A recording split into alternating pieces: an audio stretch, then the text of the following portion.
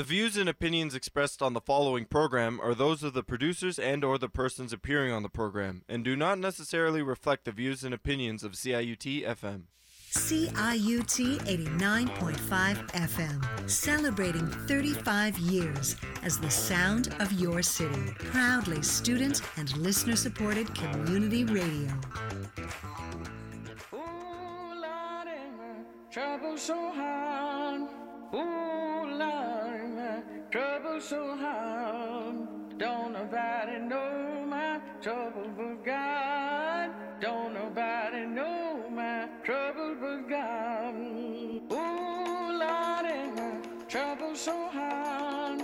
Ooh, Lordy, my trouble so hard. Don't nobody know my trouble but God. Don't nobody know my trouble but God. And yes, you are listening, and you're listening to a very live broadcast of the Radical Reverend Show. Welcome back, listeners in listener land. And first of all, I want to thank you so much for your generous donations to the station. We are still accepting them, by the way. We're, I think, 92,000.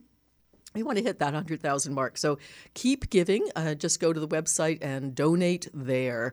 And again, please mention us, a Radical Reverend Show. And of course, we are coming to you in our radical glory today with two amazing guests. The first, Helen Winters, an emergency critical care nurse who has worked in downtown Toronto for the past 14 years, bearing witness, as she says, to the downstream effects of public policy on a wide demographic of people. Because if you've been following the news at all, you know we are in a healthcare crisis. Helen, welcome to the Radical Reverend Show. Hello, it's nice to be here. I think healthcare crisis pretty well sums it up. Just about. So 14 years. Tell me about the difference when you started and what it's like now. Oh, massive differences. Partly due to rising housing prices, gentrification of areas,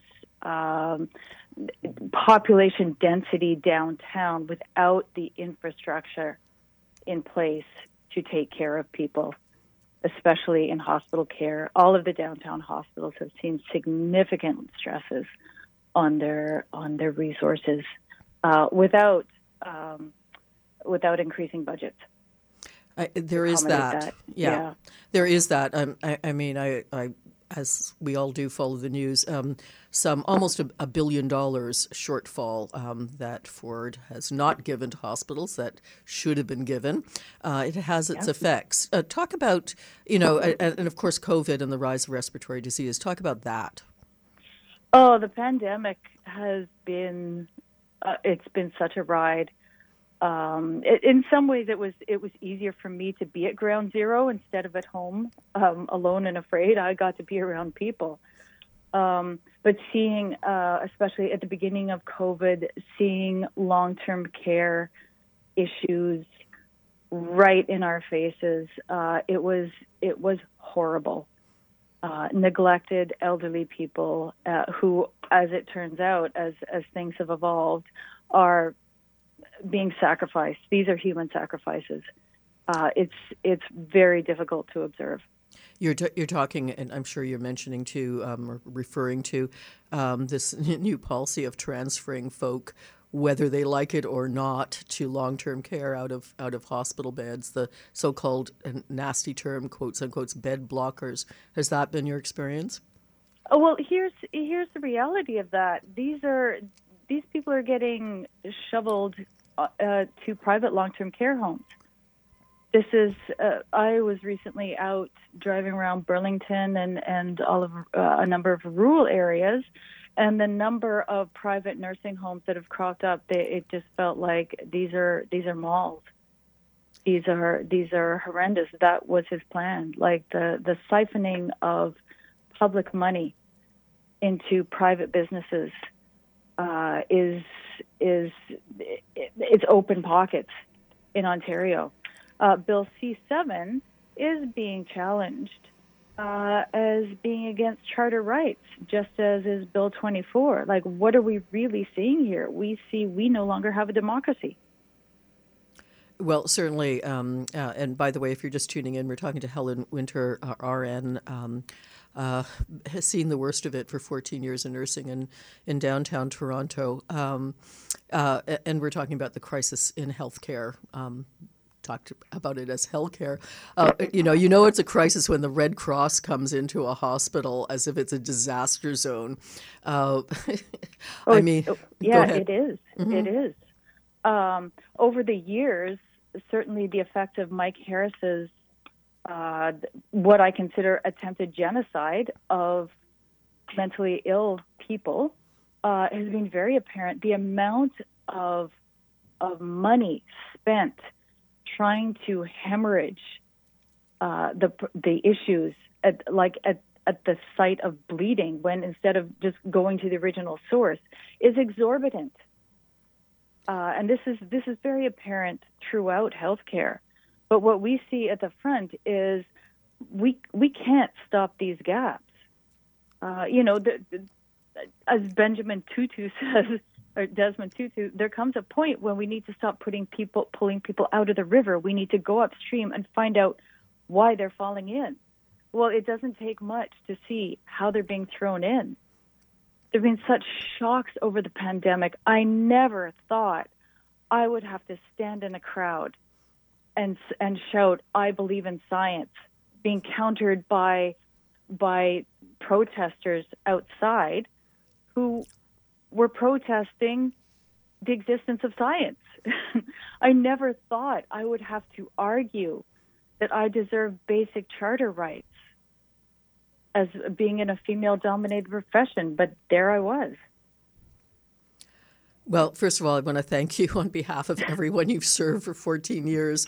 I mean, it's a phenomenal thank you. I mean, you've been truly on the front lines of it all. And again, talking about healthcare here on the Radical Reverend Show and the state in our province, I was sharing with a friend that and I still have a raspy voice because of it, but that I had some kind of respiratory thing and was quite sick and then got better. But in the middle of being quite sick, thought, well, it's the kind of thing, might have morphed into pneumonia. I don't know. I have the temperature and, some of the symptoms. Normally, for most of my life, I would have automatically gone to an emergency ward just to get it checked out. And I thought, there's no way I can do that. I mean, there's hours of long wait, and then you're in a place where you're most likely going to get sicker. I mean, how did we get here, Helen? Talking to Helen Winter here, RN, and someone who has been on the front lines. Well, first of all, I do want to just add this in here. We have all paid for a good healthcare system. And we all deserve good health care. If anybody needs to come to the hospital or can't access medical care, please come. We still need to try for a healthy Ontario. We're doing our best. But if people need care, please. There's been some terrible situations with people being afraid to come to Emerge. And there's a lot of people come to Emerge who don't need to be. But no matter what, we are entitled to health care. How we got here, this is being engineered from the beginning. This was Ford's plan. The decimation of healthcare has been going on. It started since he started his first term. He cut $4.5 million in 2020 from public health, and then another $14.1 million in 2022. This is not sustainable. Lives, I see us right now, we are in a civil war. The crisis is now. The damage that has been done cannot be undone. All we can do is stop the hemorrhage, but we are in grave danger. What I see coming to fruition is this is actually a very far right social order that's being imposed. And lives are at stake.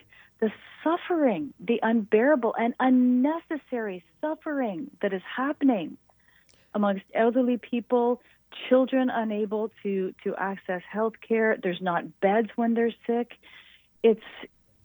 I never thought that Ontario would get to where we are, but we are. Is there a face when you describe that in general terms? Is there a case of face that you think of, Helen, that kind of sticks in your mind that is representative of what you're describing? You know what? There's so many triggering situations for anybody listening. I'm hesitant to give specific details. Along that line, it's very sad for me that we really haven't had any kind of acknowledgement or closure for all the deaths that have been lost, all the lives that have been lost in COVID. We are a nation that is grieving, but the trauma continues. I think the biggest shock for all of us in healthcare was when people didn't show up to vote. That was when we lost democracy, because we are seeing a lack of rights. We're seeing our free and democratic rights taken away. The fact that I'm supposed to be excited that, oh, good, an Ontario court has deemed Bill 124, which limits my salary to under 1%. I'm supposed to be excited about that. How? This is ridiculous.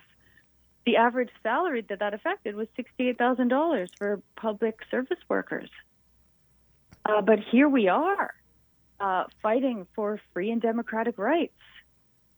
Speaking here on the Radical Reverend Show, if you just tuned in to Helen Winter, who is an RN and has worked on the front lines for 14 years. And again, thank you for doing that. You mentioned the Ford government lost on appeal Bill 124, which limited healthcare workers, frontline workers, nurses in particular, to 1% increases at a time when more male-dominated professions, if we can cite police, got double-digit increases.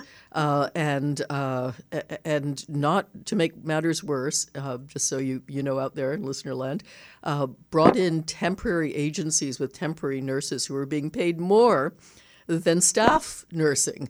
Talk about that. What does that feel like when you walk into work and that happens? First of all, no, I will not throw any shade on anybody who's working agency, because all of us are just trying to get by. However, these are your tax dollars. These are your tax dollars. So Doug Ford, instead of paying nurses a suitable increase, is willing for hospitals to pay agencies up to $140 an hour. There's some units are staffed fully with agency nurses, because the agencies take a huge cut. So money is being funneled directly to businesses. How is this not outrageous for people? Even like Bill 24 was called, his excuse for not overturning it in 2021 was that there was a projected $13 billion deficit.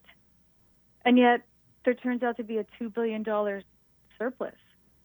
So either Stephen Lecce did the math, or this is lies. Sylvia Jones continues to say there is no problem, there is no nursing shortage. Well, we have the lowest per capita nurse to per capita rate in Canada. So when do we start calling this blatant propaganda instead of just lies? Well, clearly the agenda here, and I don't think any conservative, and I have to say it's so sad because I was in politics for 12 years to see, I mean, Sylvia Jones is not a stupid woman, and to see what women like her and Christine Elliott, clapping when, Ford gets up, and it's sad because these are people I worked with, and anyway, one hopes for one's other humans, even in the political sphere. But this is a situation, obviously, that has been engineered, as you say, Helen, to privatize. So the aim is, and we're seeing that happening now, more and more testing is being charged for, agency nurses, private long-term care, and private long-term care, we should say, many ex-conservatives, including Mike Harris, sit on those boards. So this is privatizing right across the healthcare. Because, if you make the system dysfunctional by underfunding it, the next thing you do is, of course, sell it off. Do you see that happening? Oh, absolutely. And as I say, I consider us to be in a civil war right now because the war is against the people. Lives are meaningless to this government. And the mandate of private care is to deliver minimum service for maximum profit, but public health care is to protect and improve the health of people in their communities. So what are we looking at? We're looking at elderly people who can only be at home if a PSW looks in on them. The number of PSWs who don't show up. I mean, send elderly people into hospital because they need their medication. They need all sorts of things. Public health care is the symptom of a much deeper problem. Where's the rage? The streets were filled with people protesting at the very idea of wearing a mask. Oh, this isn't democracy. Where is that rage? Why aren't people angry? You're being lied to. You are being ripped off.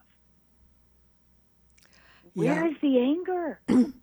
Well, there's a lot of, as we know, disinformation out there about what helps, what doesn't. And, of course, that fuels the privatization agenda, ultimately. Out there in listener land, do we really want, and it's a good question to ask, do we really want American-style healthcare where, unless you've got a really good insurance program, and even if you do, it's costly.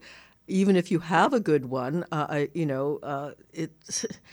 you don't have one, good luck. I remember it's old now, but remember the film Sicko, the Michael Moore expose, or people, stitching up their own wounds and things. I mean, this is American-style healthcare, the most expensive and least effective, probably, for sure, in the Western world. So talk about the mood among nurses, because I know that, fought back against Bill 124, won that appeal.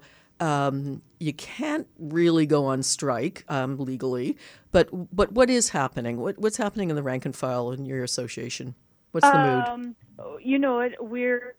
We're just getting by day to day. We're just getting through day to day. Certainly, there's a resilient strength that is much more conscious at this point. We take care of each other. We watch out for each other because we do burn out, and sometimes we just don't even notice. But we take care of each other. It's teamwork. It has to be. It has to be. There's times when I'll be sitting there alone, trying to figure out, why am I so behind? Oh, because 2 years ago there were 6 people doing what I'm supposed to do solo now. There just aren't enough nurses, and there's also not enough money being put into staffing. Even if the nursing crisis is not going to fix itself with private health care, it's still going to be there. I'm not sure what the plan is. There doesn't seem to be one. We can't strike. However, Ford is appealing with taxpayer money, the Supreme Court ruling. So the possible solution would be public service and a general labor strike that would shut down Ontario. We almost saw that with the CUPE strike. I certainly was out, and we did a clip from there on this show. What about Sylvia Jones and Ford's response, which is, we poured money into hospitals. We're building new hospitals. They poured money into developers' hands. and there's nobody to staff those hospital beds. This is all. This is just take the money and run. There is no future for these policies. This is take the money and run. And not only healthcare and education. We're hand in hand. Education, teachers are frontline workers of a different kind. Like if we can't keep children, elderly, vulnerable, working class and middle class people safe in Ontario, what are we doing? The argument that it's going to cost $8 billion to restore appropriate wages to female-dominated professions. Well, if you can't afford to give us our constitutional rights, then we can't afford to have you in office. I think there's a lot of people thinking, what have I done? Only 18% of Ontario voted for Ford. He does not have a majority, but it's the people who didn't vote, who did not do their civic duty, who are at fault here. And I'm quite sure, I would hope, that they're thinking, darn, what have I done? Speaking to nurse Helen Winter, who's been 14 years on the front lines working for us. Helen, one of the bits of news that came out from Queen's Park is the Auditor General's report that had lots of stuff in it. Mm-hmm. And one of the pieces in it was something that I had heard before, but that she confirmed, which was that during the pandemic, when vaccine clinics were up and running constantly, that doctors were being paid some $500 or 5 times as much as nurses to administer vaccines, and even more in comparison to pharmacists. And this, I've heard from many doctors, and certainly doctors have been very vocal about how unfair that is, and have come in support of nursing staff. But I mean, this is pretty blatant. What's been the nursing reaction to that? Well, we knew at the time it was going on, and it was unjust. I am quite fortunate. I work with a fabulous group of doctors who are very supportive, and they've been standing up there fighting with us. It's ridiculous. It is absolutely ridiculous. But also, it is so cost inefficient. Like, why aren't people upset? I just don't understand. Where's the rage? Mm-hmm. And focusing specifically on female-dominated professions while giving, first of all, Ford giving himself and his friends high raises. Repeatedly, the male professions are getting exorbitant raises, but when the civil rights of one group are challenged, so are the rights of all. What are people waiting for? Speaking to Helen, we hear that. Speaking to Helen Winter, her nurse, and thank you for the shout out. So please, folks out there, do your civic duty, vote, but you don't have to wait till the next election. You can actually call your Conservative MPPs and let them know how you feel about this. I think just about everybody else, other than the Conservative MPPs, has been pretty vocal about it at Queen's Park, but you need to, especially if you're in a Conservative riding, please let them know about how you feel about the state of our healthcare in Ontario. I mean, this is unprecedented, and it's not going to get any better unless we protest. So we have just a few minutes left, Helen, but I wanted to ask you, why do you keep doing it? Because nurses are different people. We really are. Being on the front lines, seeing humanity up close. I'm not going to call it calling because we are nuns. We are not nuns. Like we're not martyrs. But I love the balance of arts and science. I love the human arts balanced with science. The scientific knowledge we need to do our jobs at the front is demanding and ever changing. Balancing that with human interactions, like the vernacular embrace of medicine and technologies, people's interactions with their bodies, patient-centered care. It's very rewarding. I do enjoy my job. I just don't enjoy the politics. So you are the Minister of Health. How are we going to turn this around? What needs to happen? We need to stop the hemorrhaging of money to private corporations and to private business people. We need the money that people have paid for their taxes for health care to actually go to health care and to the front lines. That's the most important thing at this point. So no private long-term care, public long-term care? Nope, not at all. Centralized health care to stop each hospital from having to act as a private corporation. And also federal funding needs to step up to what it was. It used to be 35%, and it's dwindled down to 22%. So we need federal government to start supporting public health care. They can't do that while we have a government that hoards money given. That's not going to happen, but we do need a mutual commitment because this defines who we are as a society.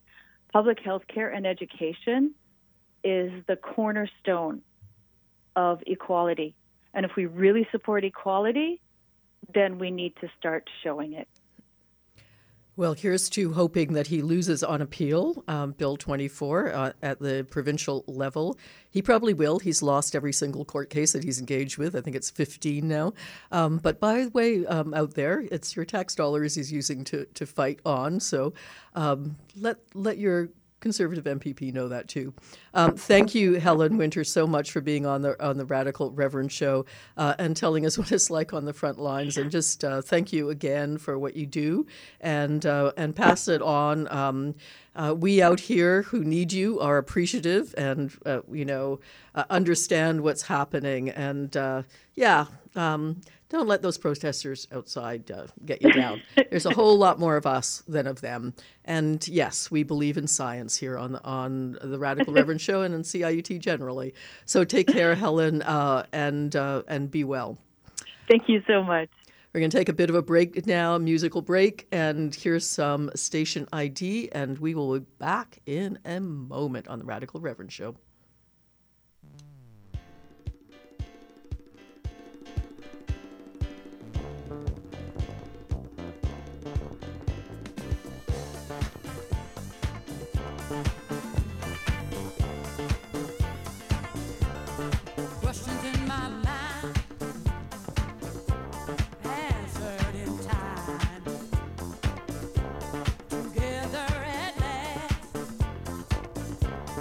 Freedom.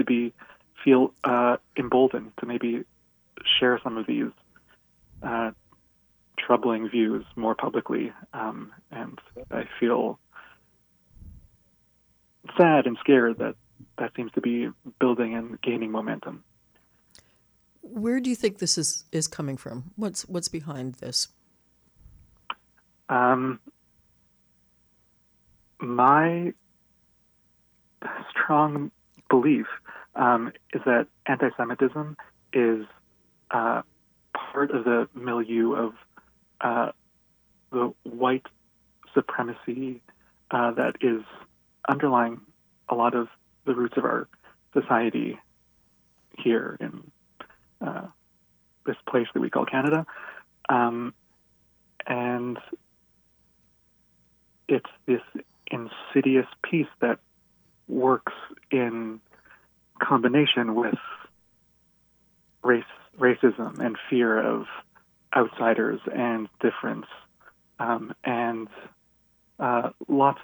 it's tied in with lots of root issues in our society, and just functions a little bit differently, which is to say sometimes it's harder to see because it often comes up in a cyclical way, which is, I think, part of what's happening at the moment, that it comes in waves.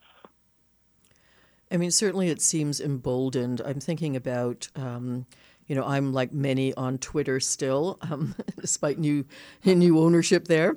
And there's been a change in the ownership there that, is no longer going to be, deleting, let's say, some tweets that might have been deleted before. Does this concern you? This must concern you.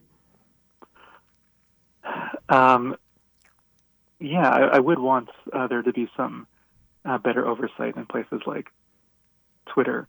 And I think what we've been seeing also is that when more people feel emboldened to speak out on Twitter, that does spill over into the way people feel like they can act and respond in the real world, which has more direct and immediate impacts on people. And maybe just I'm somebody who wears a yarmulke, like a head covering, so I'm visibly Jewish out there in Toronto, and I haven't experienced people commenting in a negative way so much, but this past Rosh Hashanah in the fall, my community has been doing our services outside since COVID, and we were at a park near a school this year, and some students felt that they could shout out some comments that were really inappropriate and anti-Semitic in the middle of Rosh Hashanah services when we're all being visibly Jewish out there in the park. And it feels to think about where these ideas come from and what makes high school students feel like they could say these things, even if maybe it's not deeply seated. But the fact that they're floating around and out there in dialogue on social media is definitely worrying for me. Speaking here to Aaron Rotenberg, who is a rabbinical student and also spiritual leader of the Annex Shul, and you're speaking about the Annex. You're speaking about a place that's close to University of Toronto, presumably a place of higher education, and where that kind of action wouldn't happen.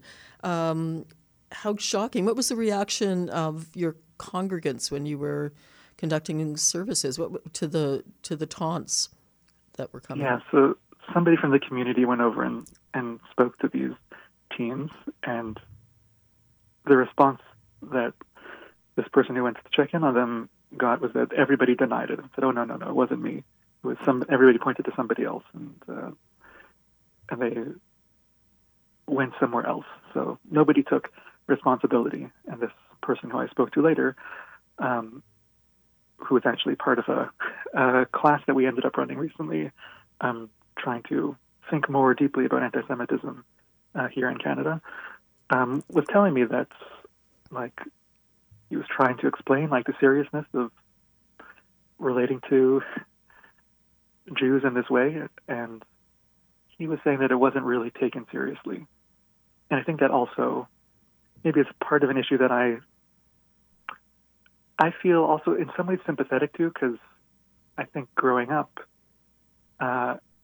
here in Toronto, I think I also felt maybe anti-Semitism isn't something that I really need to worry about. It's not really around so much, and I think it's not taken seriously, right? Sometimes even inside the community.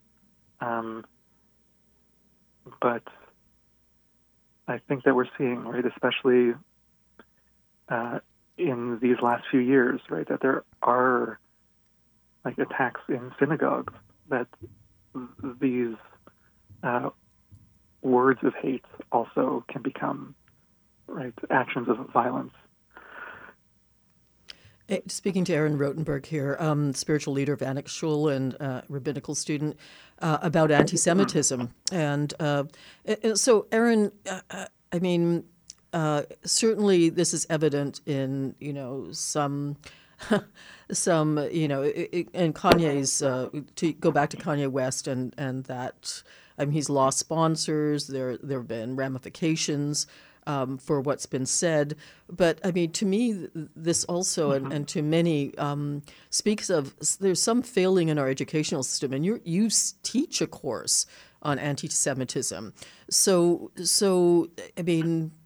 surely in every school, in every curriculum, we are being taught about the Holocaust, the Shoah, and we're taught about the effects of this. And yet, even in the convoy in Ottawa, there were Nazi flags flying. Where are we? What are we not doing that we should be doing? Yeah, this is a great question, and I think that having more education around anti-Semitism is important to have in society more broadly, and that it's not only taught as there was this history of the Holocaust or the Shoah, and that's behind us now. That's like one example of how things came out in like a genocidal, like dark moment of history. But to understand that those like sentiments and that hate still exists. So I think that it is important to bring to schools. And I think that there's also the question of how questions of Israel-Palestine are tied up in this, and it sometimes makes it feel like a topic that's sticky because it sometimes ties in with political things that are complicated too. And I think that it's important for us to not be too bogged down in not wanting to talk about Israel-Palestine, that we don't end up talking about anti-Semitism and addressing the ways that it shows up, both related to discussions around Israel-Palestine and separate from that. Now, you run Heart to Heart, which is a summer camp program for Jewish and Palestinian teens. Talk about that. So it's a shared society building program that I've been working with for a number of years now, where we bring teenagers from the Triangle Wadi Ara region in northern Israel to a summer camp at Camp Shomria just outside of Ottawa in Perth, Ontario for the summer. And we have these participants that are 15 and 16 that live very close to each other in Arab towns and Jewish villages that don't interact, and take them out of the society that they're living in, where there's a lot of tension and lack of interaction, and have them get to talk about some of these issues that divide them in a different location at a summer camp here. And that's so fascinating. So what comes up? What happens there? Yeah, and so we get to talk about things like biases that we hold, and noticing and appreciating difference, and also noticing power imbalances and how the different ways that we view each other also affect different communities in different ways. So there's tensions also that come up and that we get to experience when we read an anthem that feels like it's pushing out one of our identity groups. And people get to share feelings of hurt and frustration. And part of the educational framework is that we're in a supportive container where we can keep coming back and checking in on each other. And then thinking about how this relates to anti-Semitism, I feel like a lot of the educational work that I see happening kind of happens in a one-off sort of way. And at least in the course that I've been working on, which has been framed for people who identify as Jewish. So it's an internal-facing course. But it feels like the depth that we're able to get to in an ongoing, more emotionally held context has felt very important, both in work with teams from Israel and Palestine and doing deep emotional work around oppression. Speaking to Aaron Rotenberg here, who is, again, spiritual leader of Annex Shul and a rabbinical student about anti-Semitism and its rise, or certainly its more visible, the more visible aspect of it that seems to be, to us, recent. Now, within the Jewish community, within your shul, and the folk that you minister with, has there been in their experience a kind of rise of what they've experienced as anti-Semitism? We're speaking about Toronto now and Toronto people. We see it on the news. We see it from other places. Is it here? Yeah, so there is a sense that it is around and more prevalent and visible. Right, that there have been and are ongoing incidents of vandalism with swastikas and things like that of that nature on Jewish communal synagogues and gathering spaces. So that is coming up, and I think has been reported on more frequently. And also in the past year, there's been incidents in the TDSB of students doing a Hitler salute around to intimidate a teacher who is Jewish. There are things that feel like there would have not been as public or visible, I think, previously. So I think there's sensitivity around that. And the Jewish community also has a lot of, I think, trauma that's carried on from many generations of anti-Semitism coming up in various forms.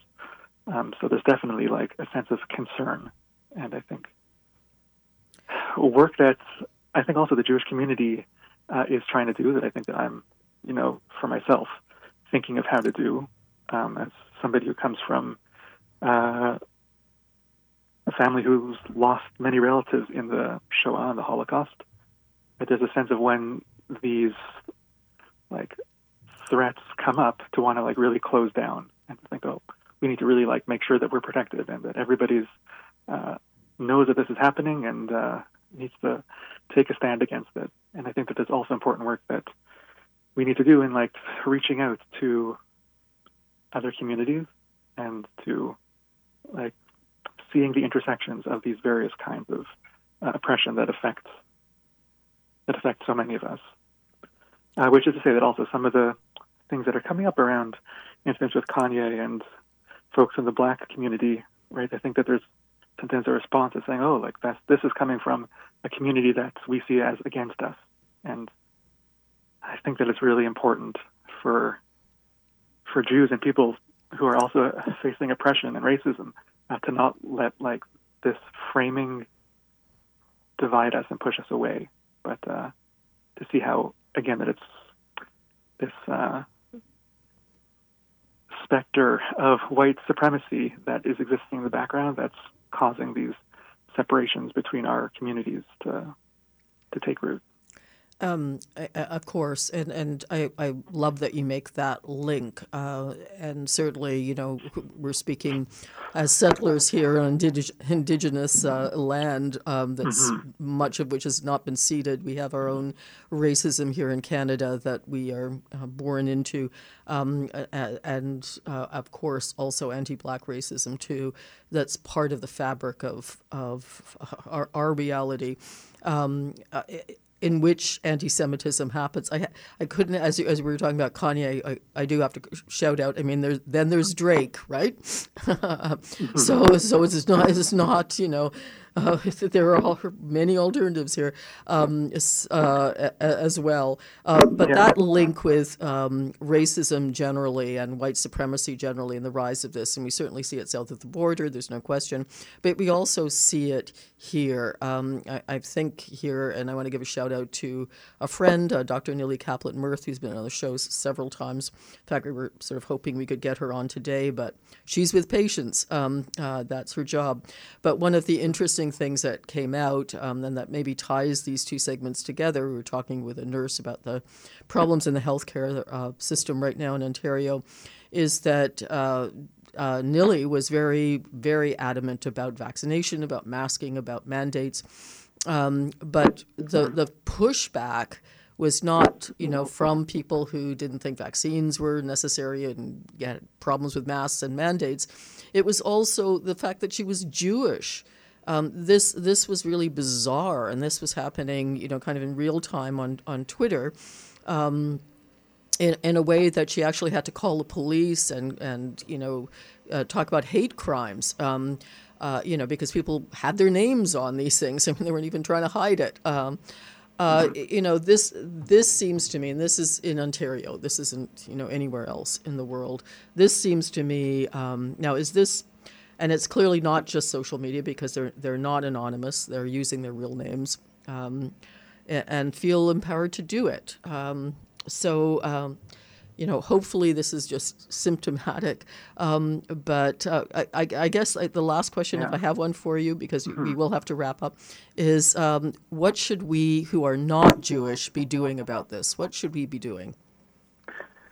Yeah, it's very upsetting to hear about Nellie and these anti-Semitic experiences that she's having. And I appreciate the question of what can people be doing.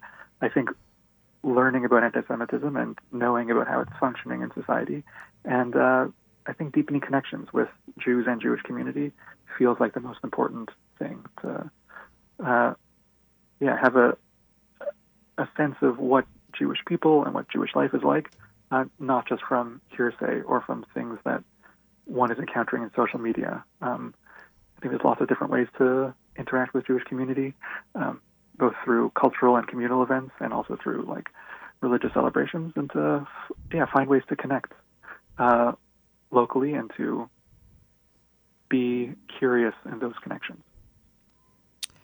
Well, thank you so much. Been speaking to Aaron Rotenberg, who is a spiritual director at Annex Shul and a rabbinical student, about the apparent rise of anti-Semitism. I'm still going to say I see it rising. I'm sure, it's been there, and of course it's been there for millennia. One of the things we can do, and I'm speaking as a Christian minister now, is coming into to High Holy Days for both of us, is to remember that when we're talking about Jesus, we're talking about a Jew. I'll just say that in closing, and move from there. Aaron, thank you so much for being on the Radical Reverend Show, and thank you for the work that you do. Hopefully, your courses inspire others, and hopefully there are people out there listening who are thinking about what's happening in Toronto District School Board and other places. And remember, do not be silent. Do not be silent. Thanks, Aaron. It's been a pleasure talking with you, Reverend DeNovo. And to all of you out there in listener land, please keep your comments and questions coming. We love to hear from you. I always respond. I'm all over social media, Sherry DeNovo, so you can hit me there. And of course, reactions to this show are welcome. And a final reminder, the fundraising campaign is still ongoing. So please, if you like what you hear and you want another not just 35 years of alternative radio, but more years of alternative radio, please consider contributing. And it's easy to do. Just go to the website. Till the next time on the Radical Reverend Show.